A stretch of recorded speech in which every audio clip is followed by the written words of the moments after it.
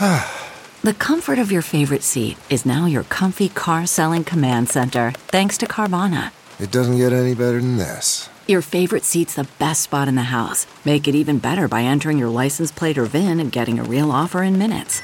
There really is no place like home. And speaking of home, Carvana will pick up your car from yours after you finalize your offer. Visit Carvana.com or download the app and sell your car from your comfy place.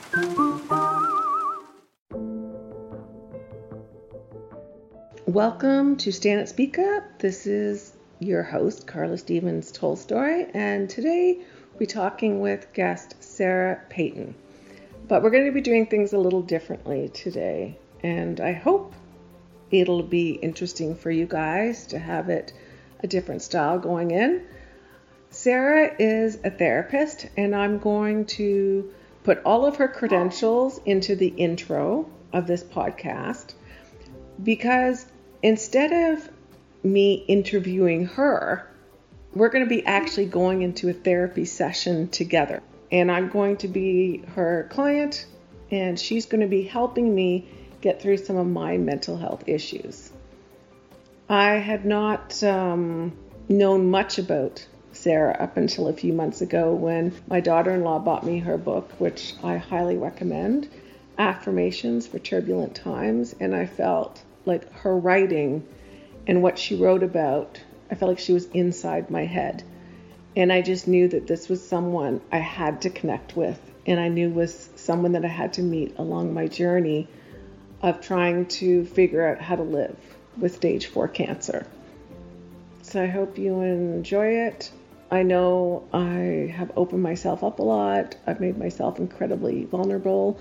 I hope it helps those listening, or else I feel like I'm just putting myself out in the universe with all my fears, and it didn't even help anyone. So I hope it does help you. Okay, I'll just get on with it. Here we go.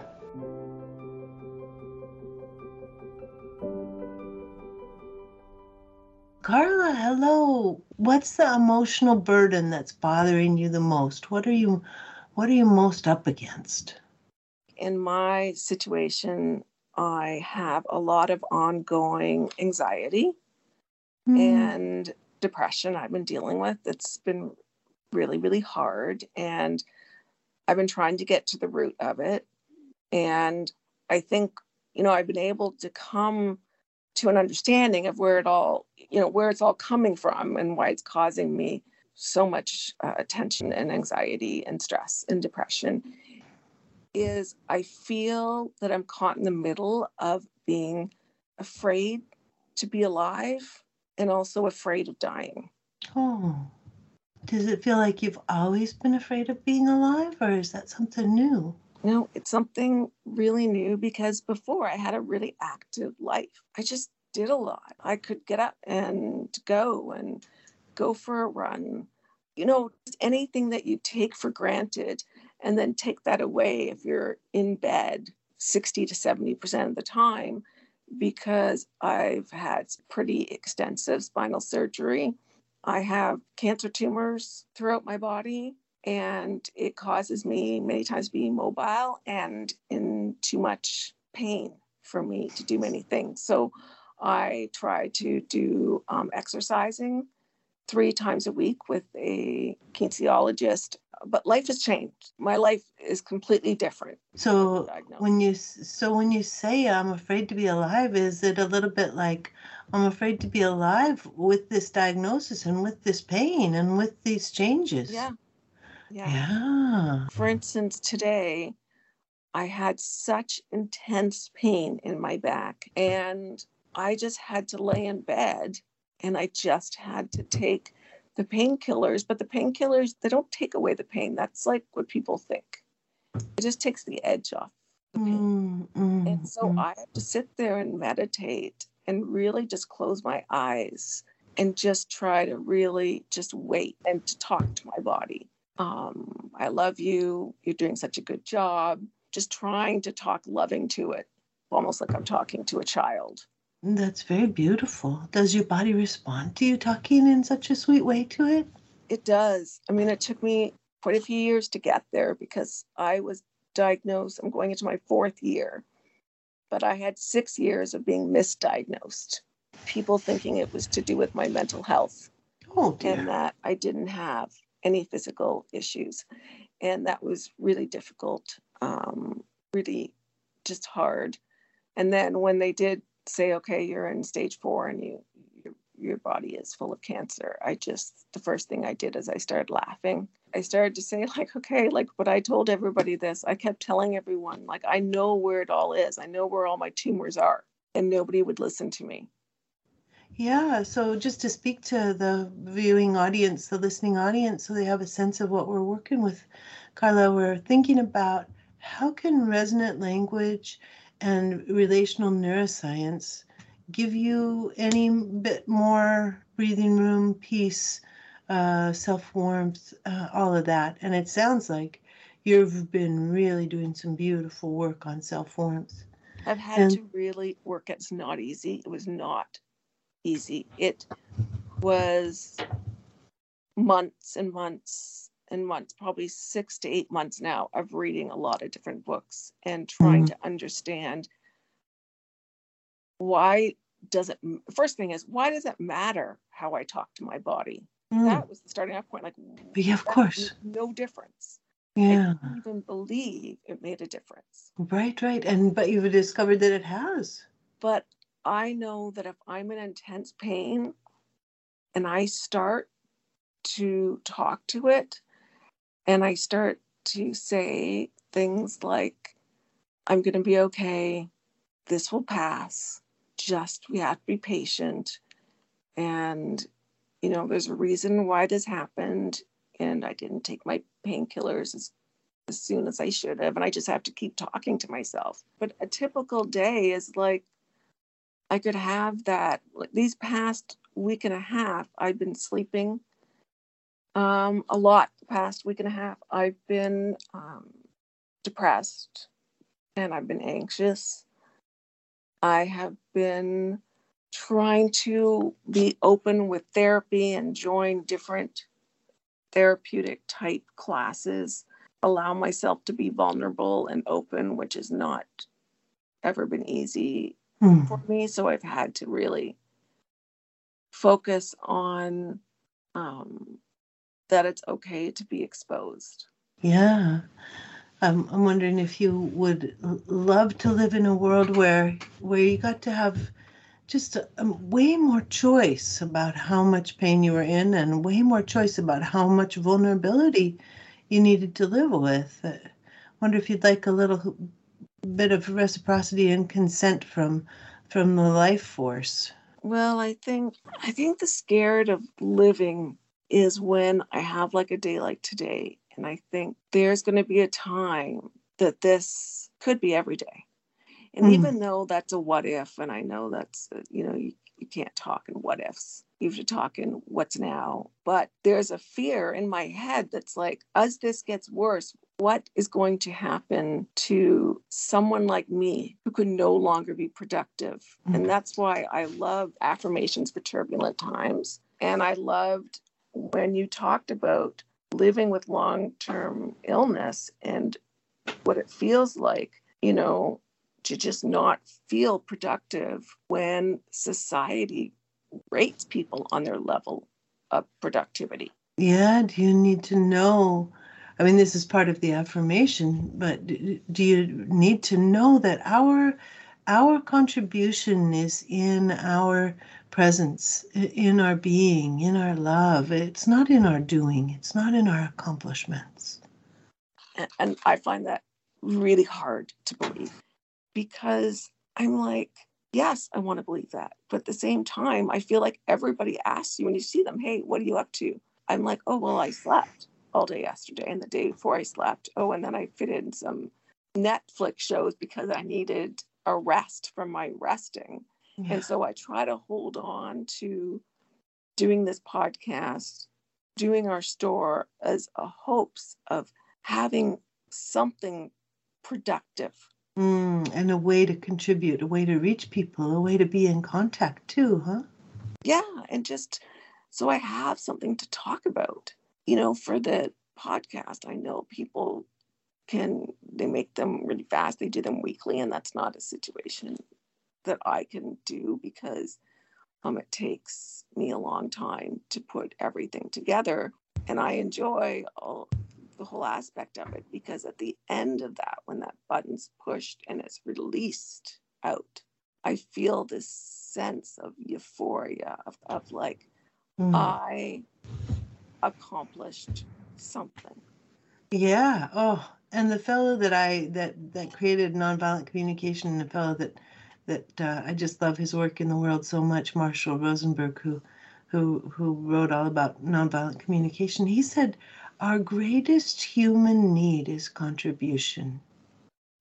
And that's what people need more than anything else. But I do think I agree. I do think that we can, if you'd like to, we could take a look just to see if you have a contract, an unconscious contract that asks you to contribute in order to earn your place in the world. Because if you have that kind of contract, it's really hard to believe that, your presence is what's most important. And of course, even on a podcast, your presence is what's most important. Yeah, okay. I mean, I'm not familiar with that. Wonderful. Well, you can first of all kind of think about your mom and your dad. Did they also have this sense that it was so important to earn your way, to contribute, to be loved for doing? Yes. I mean, I can't imagine many parents that are comfortable with their kids doing nothing. Oh, gosh, no. But there's also, I mean, I don't know what part of Canada you were raised in and your family came from, but there's such a strong work ethic in Canada. I mean, and there had to be for people to be able to survive the winters. Well, we're in Toronto, which is more like a little New York. Sweet. So we act a lot like New York City does. And did your folks and your grandparents, I mean, did everybody live in Toronto? Is Toronto your family's home since the time you guys came to Canada? No, they came from Winnipeg initially. Like my family was one of the earliest Canadians. I mean, I can't even think back how long, but. So would you say there was a strong work ethic in that family? I think we were raised to be hardworking, to save your money, to not ever take advantage of any type of handout.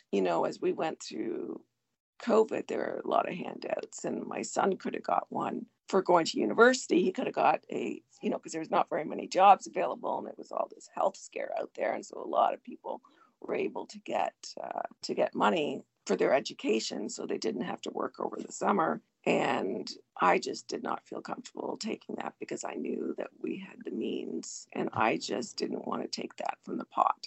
That was really important So the well-being of the whole community is so important to you. Yeah, from an integrity standpoint. And anything that can equalize our communities, I'm a strong proponent of. So just kind of going from this, it might be that you have a contract that's even with your family line. It would sound something like this. I, Carla, solemnly swear to you, my family line, that I will never stop working in order to contribute and to be in integrity, no matter the cost to myself.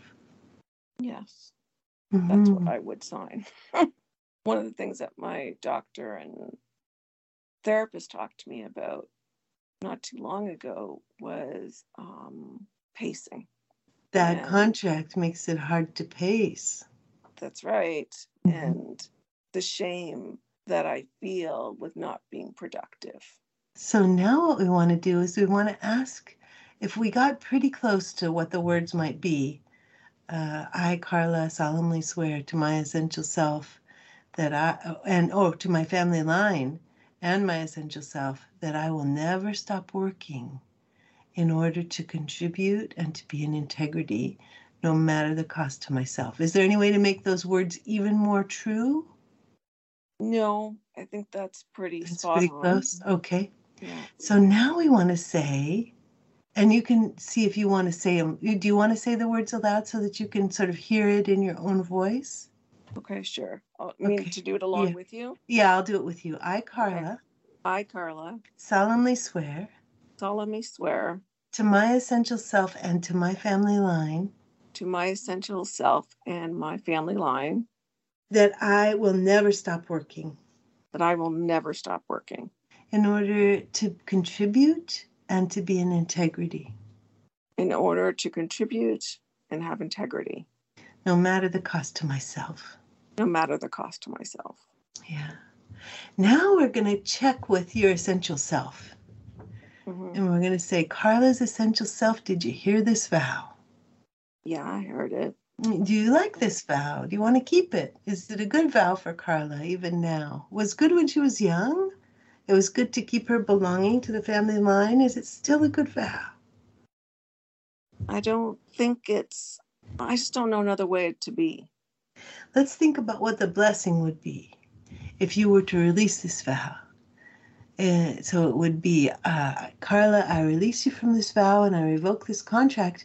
And instead, I give you my blessing to know that your presence contributes. And to know that integrity comes from being honest about how much you have to give, how much energy you have to give, and how much you can do and still take care of yourself. What if that were the blessing? Would that be an okay blessing? Yeah, that would be an okay blessing. Mm-hmm. Then go ahead and say, Carla, I release you from this vow. Carla, I release you from this vow. And I revoke this contract. And I revoke this contract. And instead, I give you my blessing to. And instead, I give my blessing to. And see if you can remember any of it or if you just want me to repeat it. No, can you repeat? Yeah, I can repeat it. I also have like the cancer fog. The pain, yes, of course. Fog. Yeah, of course. I give you my blessing to know that your truest contribution is your presence. Okay, so I know that my truest contribution is my presence. Yeah. And that the deepest integrity is having honesty about how much energy you have. The deepest integrity is being honest about the energy I have. Mm-hmm. And to know that love is the mover. And to know that love is the mover. Yeah. How does that land for you? It lands well. It's just hard to figure out how to go from one to another. Right. And another part of what we've been doing is we thought this might also be connected with your family line. So just for a little moment, you get to be, let's say, your great-great-grandmother. If you just become your great-great-grandmother for a little minute. And we say, great-great-grandmother of Carla, did you hear Carla's contract? And you want me to say that? Yeah, I want you to, well, I'll say what the contract is, and you just be your great-great-grandmother and see whether she heard it. Yeah, I'm the great-great-grandma. Yeah. And the contract is to never stop working, even though Carla has very intense cancer and very intense pain, and is learning and figuring out ways to contribute with her presence. Even so, she's still trying to drive herself because she wants to be in integrity with the family values. Great-great-grandmother, did you hear this? I heard it. And how do you like it? What's your sense about this? I think that Carla needs to make her health the priority. That's what would make all of us happy. Oh, that's very beautiful. Thank you so much. Please just say to her, Carla, I release you from this vow. Carla, I release you from this vow. And I revoke this contract. And I revoke this contract. And I give you my blessing to put your health first. And I give you my blessing to put your health first. Yeah, beautiful, beautiful. Now what happens now that we did that second part? I don't know what happens. Well, what's it like to be you? What's it like to be up against this cancer stuff? It all sounds very rational, but there's still a lot of emotion tied to it, and guilt and shame, and I don't know how like those would have to be figured out as well, because Mm-hmm. if I don't feel like I'm productive, I feel so worthless. So then there's another contract or another layer of the same contract that's I will be productive in order to have worth. Yeah. Mm-hmm. And I feel like this is common. Oh gosh, It's yes, isn't it? happening in the world. Is Yes, that everybody it's so common. feels Yeah. that you're only worth something if you can state the value you bring basically to the world. Do you know what I mean? And Yeah.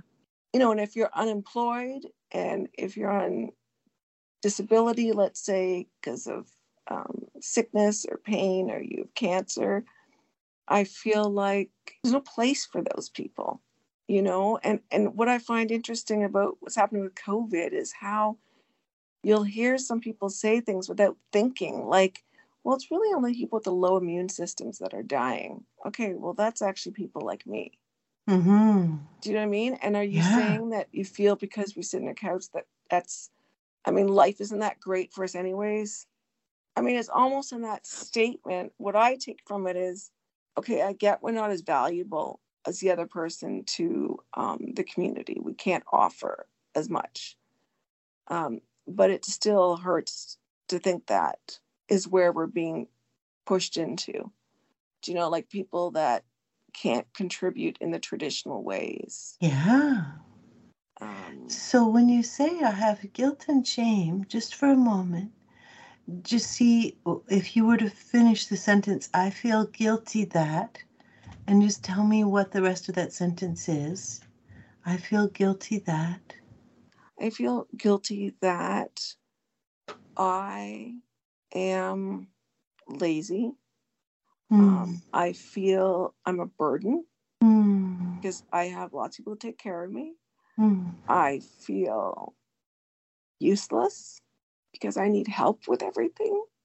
I feel embarrassed that I sometimes have to wear a diaper, or that I always need help to get out of the bath. I feel shame that someone else has to clean my bed and things and bring food to me. It's so important to name these things. I feel sad that my 20-year-old son has to be a caregiver. I feel so sad about that. Yeah. I feel like my husband is now stuck with me. Stuck. So there's just for a moment, go ahead. You moved right to it naturally as you began to speak about your son, but let yourself just see how it is to say, I feel so sad that I have lost my autonomy and my ability to take care of myself. So go ahead and claim it if it's okay. Only if it's okay. Let yourself say, I feel so sad about the losses. I feel and grieve. Yeah. And I'm so sad about my losses. And when I think about those losses, I think I'm scared of living. Yeah, of course, because for you, before you had to deal with cancer, living meant something really different, didn't it? It meant, oh God, if I only knew then what I know now about the importance of life and how people just opening their doors and going for long walks or going for a jog or going to play tennis. Yeah, how much of a gift that all is. It's so much of a gift. And I look at people and I think, you'll never know what a gift you have. Yeah. And this is such an amazing movement to move to the morning. And just tell me, now that you've gotten to name a bit of the sadness and a bit of the mourning, tell me if the guilt still feels as strong, or if once we name the mourning, the guilt fades somewhat. Sometimes it does, sometimes it doesn't, but we're just checking to see. I think I feel I feel better, Mhm. addressing it, but I don't know how. I know that I have to change my perspective on it. Well, let's come back to this contract. I will believe that my worth is in what I do. I believe that my worth is in what I do. And then say, I believe this in order to, I believe this in order to. and then what's the in order to? I believe this in order to just like survive, like be happy, be loved, be respected. Mm-hmm. I will believe that my worth is in what I do in order to survive, in order to be loved, and in order to be respected, no matter the cost to myself and the people I love. And then we'll say again, essential self of Carla, did you hear this vow? To believe that Carla's worth is in what she does in order to be loved and respected, in order to survive, no matter the cost to herself and the people she loves. I mean, I hear it, and you're saying it, and I'm thinking, yeah, like of course, like that doesn't make rational sense. Like I know that, but I can't stop how it makes me feel. Yeah. Inside, because I just, and then sometimes what happens is I start to feel guilty, and because I think maybe I'm not pushing myself. No, I'm not pushing. Yeah, of course, myself. that's the message that comes from this contract. Of course, that comes. Like I have to. I can't be in the couch this much. I'm going to get up and I'm going to do some housework. I'm going to do. I mean, it usually ends in a bad situation with pain, but I just don't want to believe it. Yeah. So I get up and I push myself. Right.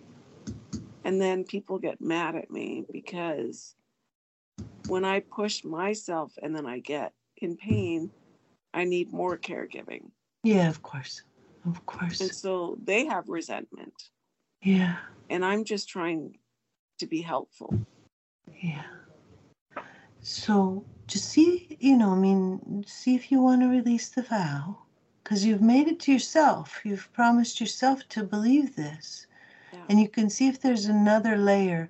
I will believe that I have to do in order to have any worth so that I survive. I will believe this in order to. I don't know. I find it like hard to say. Yeah. Yeah, it can be hard to say. It can be very hard to say. Sometimes, we're doing it because this is what we were told. Our parents said, basically, you work or you starve. That's the kind of message we would get from our folks, even if they didn't really mean it, but just thinking about the past and about what kind of contracts we're given, what kinds of gifts of unconscious contracts were given. So this is the kind of work that's a part of the resonance work, is like really being with ourselves with gentleness and warmth and acknowledging the truth of like what we're struggling with. Like, do we need acknowledgement that that's the message we've always received? That our very cells think that that's the truth, that we have to work to have any worth, that we have to produce, be productive to have any worth. Would you say that that's a common one? Yeah. What would you say right now, like, are the top 5 most common vows that people make and they hold on to? Have you ever thought, I'd love to have a podcast just like this one? Well, I can help. My name is Matt Kundle, and everyone at my company, the Sound Off Podcast Network, had a hand in making this show. Whether it was about the sound, the discoverability, or that you're just enjoying the show, we are all about the detail. If you think you have a podcast in you, reach out to me via email, matt@soundoff.network, or check out the website and become one of the great podcasts we work with at soundoff.network. I think the most common ones are to keep themselves from feeling stuff in order not to be disappointed and heartbroken. That's a big one. And then another one is to believe bad things about themselves. like to believe that they're lazy or to believe that they're stupid or to believe that they're not enough. I will believe these things in order to make my mom right, in order to belong to my family that has these values, in order to accompany my father in his depression and aloneness. And there are all kinds of ways that we make these kind of contracts and vows. And so the most common ones, the most common 5 are, I will believe bad things about myself. I will not feel. I will keep myself from having any hope in order not to be disappointed. I will not fully commit to this life in order to not have to hurt often. And I think the last one is, I will not believe that I'm a loving, radiant being. I mean, that's such an interesting one, the last one, because during the years that I've been doing this podcast and meeting so many different people from all walks of life, we did quite a bit of work with foster care and addictions and things where people just felt like they were so unworthy of any love. And I always thought, if there was only a pill for that,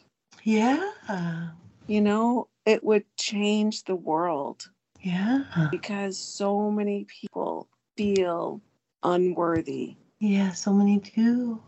And it's like we're all being our own worst enemy, but we keep doing it, although we know it's like not coming from a healthy place. For someone to not feel loved or feel like they're worthy of being loved, are there any similarities to upbringings or to traumatic experience that have happened? I guess what I would say is that it's the most common human response to the world that we live in and to the trauma burden that most people are living with and living under. Our trauma burdens stop us from being truly connected to our children and truly delighting in them. And so, we're human. We know to miss that. We're like, dang, there's no delight. And we can feel it, I think. I think we arrive, with the capacity for delight. And when it's missing, we go, oh, there must be something wrong with me. But there's nothing wrong with us. Our parents just are struggling with trauma and depression themselves. So it's quite an interesting, one generation to the next. And in those, cases, and you look at all the different ways of healing, and that's one of the things that I'm doing, is I'm looking at all different ways of healing and starting to share that, whether that's through podcasts or blog posts. What do you think are the most effective ways that you've come across for people to heal? Well, the kind of work that we've been doing today is really supportive for people. So you may have noticed that there was no time when I was telling you that you were wrong. I was not trying to reframe your world. I was not trying to tell you that what you're living with is not hard. I was just staying right with what your expressions were, which is really important for us, to have this sense of being understood and known, and especially when we're having big experiences with things like cancer and illness and pain. We need accompaniment. We need people to be walking right with us and to be saying, so yeah, it's true. Not judging, not questioning. Exactly, yeah. What kind of power do you see in group therapy versus one-on-one therapy? I think any place where we have resonance and we have a sense of being understood is just as effective as any other place. So the most important thing is the resonance, not the number of people. If we have a resonant group, we're great. If we have a resonant one-on-one caregiver, we're great. It does not matter. I feel extremely lucky to be part of some group therapy, where I'm with other people that are going through what I'm going through. And I find it very powerful. Whereas one-on-one has kind of a different role, that it kind of does deeper dives. Yeah, that's so true. And I guess that in your work, you do both. Yeah. But mostly group, would you say? You do more? Oh, I do probably 50-50. Oh, interesting. Yeah. Do lots of classes where we're doing having these kinds of conversations that you and I have been having. Do lots of one-on-one work where we're having the kinds of conversations you and I have been having. And really looking at these unconscious contracts, because as we touch the traumas that the unconscious contracts were formed within and begin to heal the traumas, which you and I were not touching on today. We were not touching on traumas. We were just kind of working with a sense of family line. But you can also work with the traumas and touch those as well with healing. And that also can help us have this sense that we don't need to hold on to those old contracts anymore. So I think this is good. I'm going to just sit with it for a bit. All right. Thanks very much, Carla. I hope that what we did served you.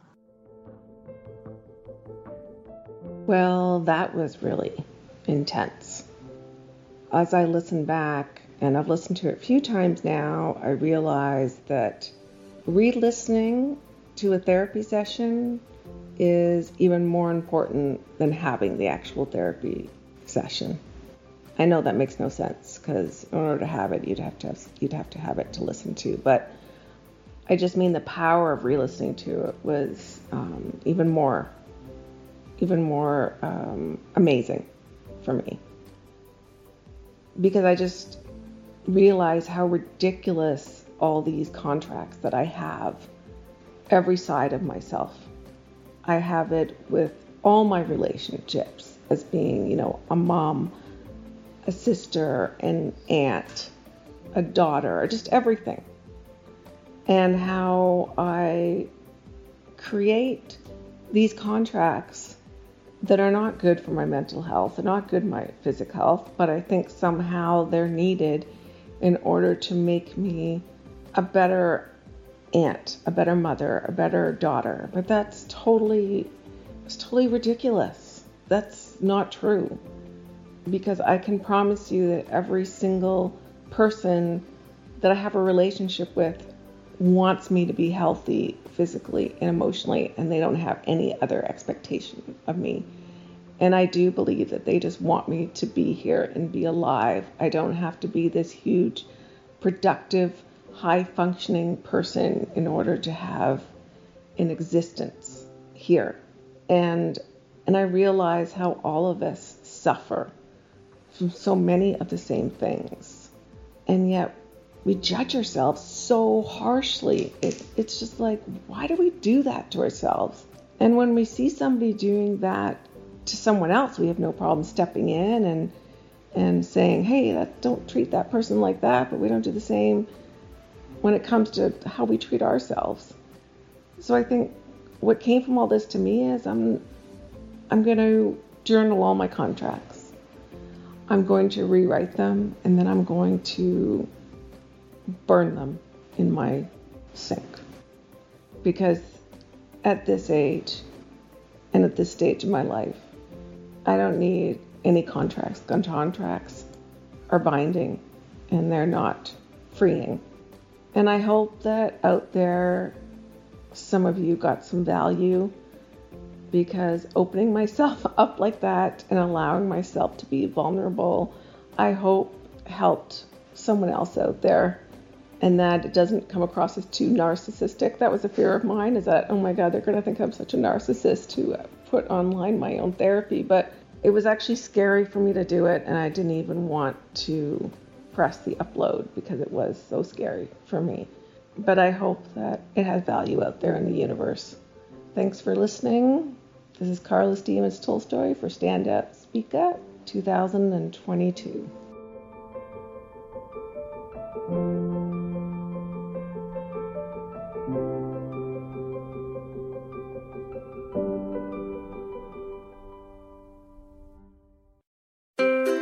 What happens when we play outside? We become healthier, both mentally and physically. We become more creative and more focused. We connect with nature, each other, and ourselves. Let's Take This Outside, a new podcast hosted by me, Marianne Iveson, an aspiring outdoor athlete and nature lover. I speak to athletes, outdoor professionals, and scientists about their connection to nature, how it affects their performance and everyday life. Let's Take This Outside, available on Apple Podcasts, Spotify, and Google Podcasts, and at ivesonvoice.com/podcast.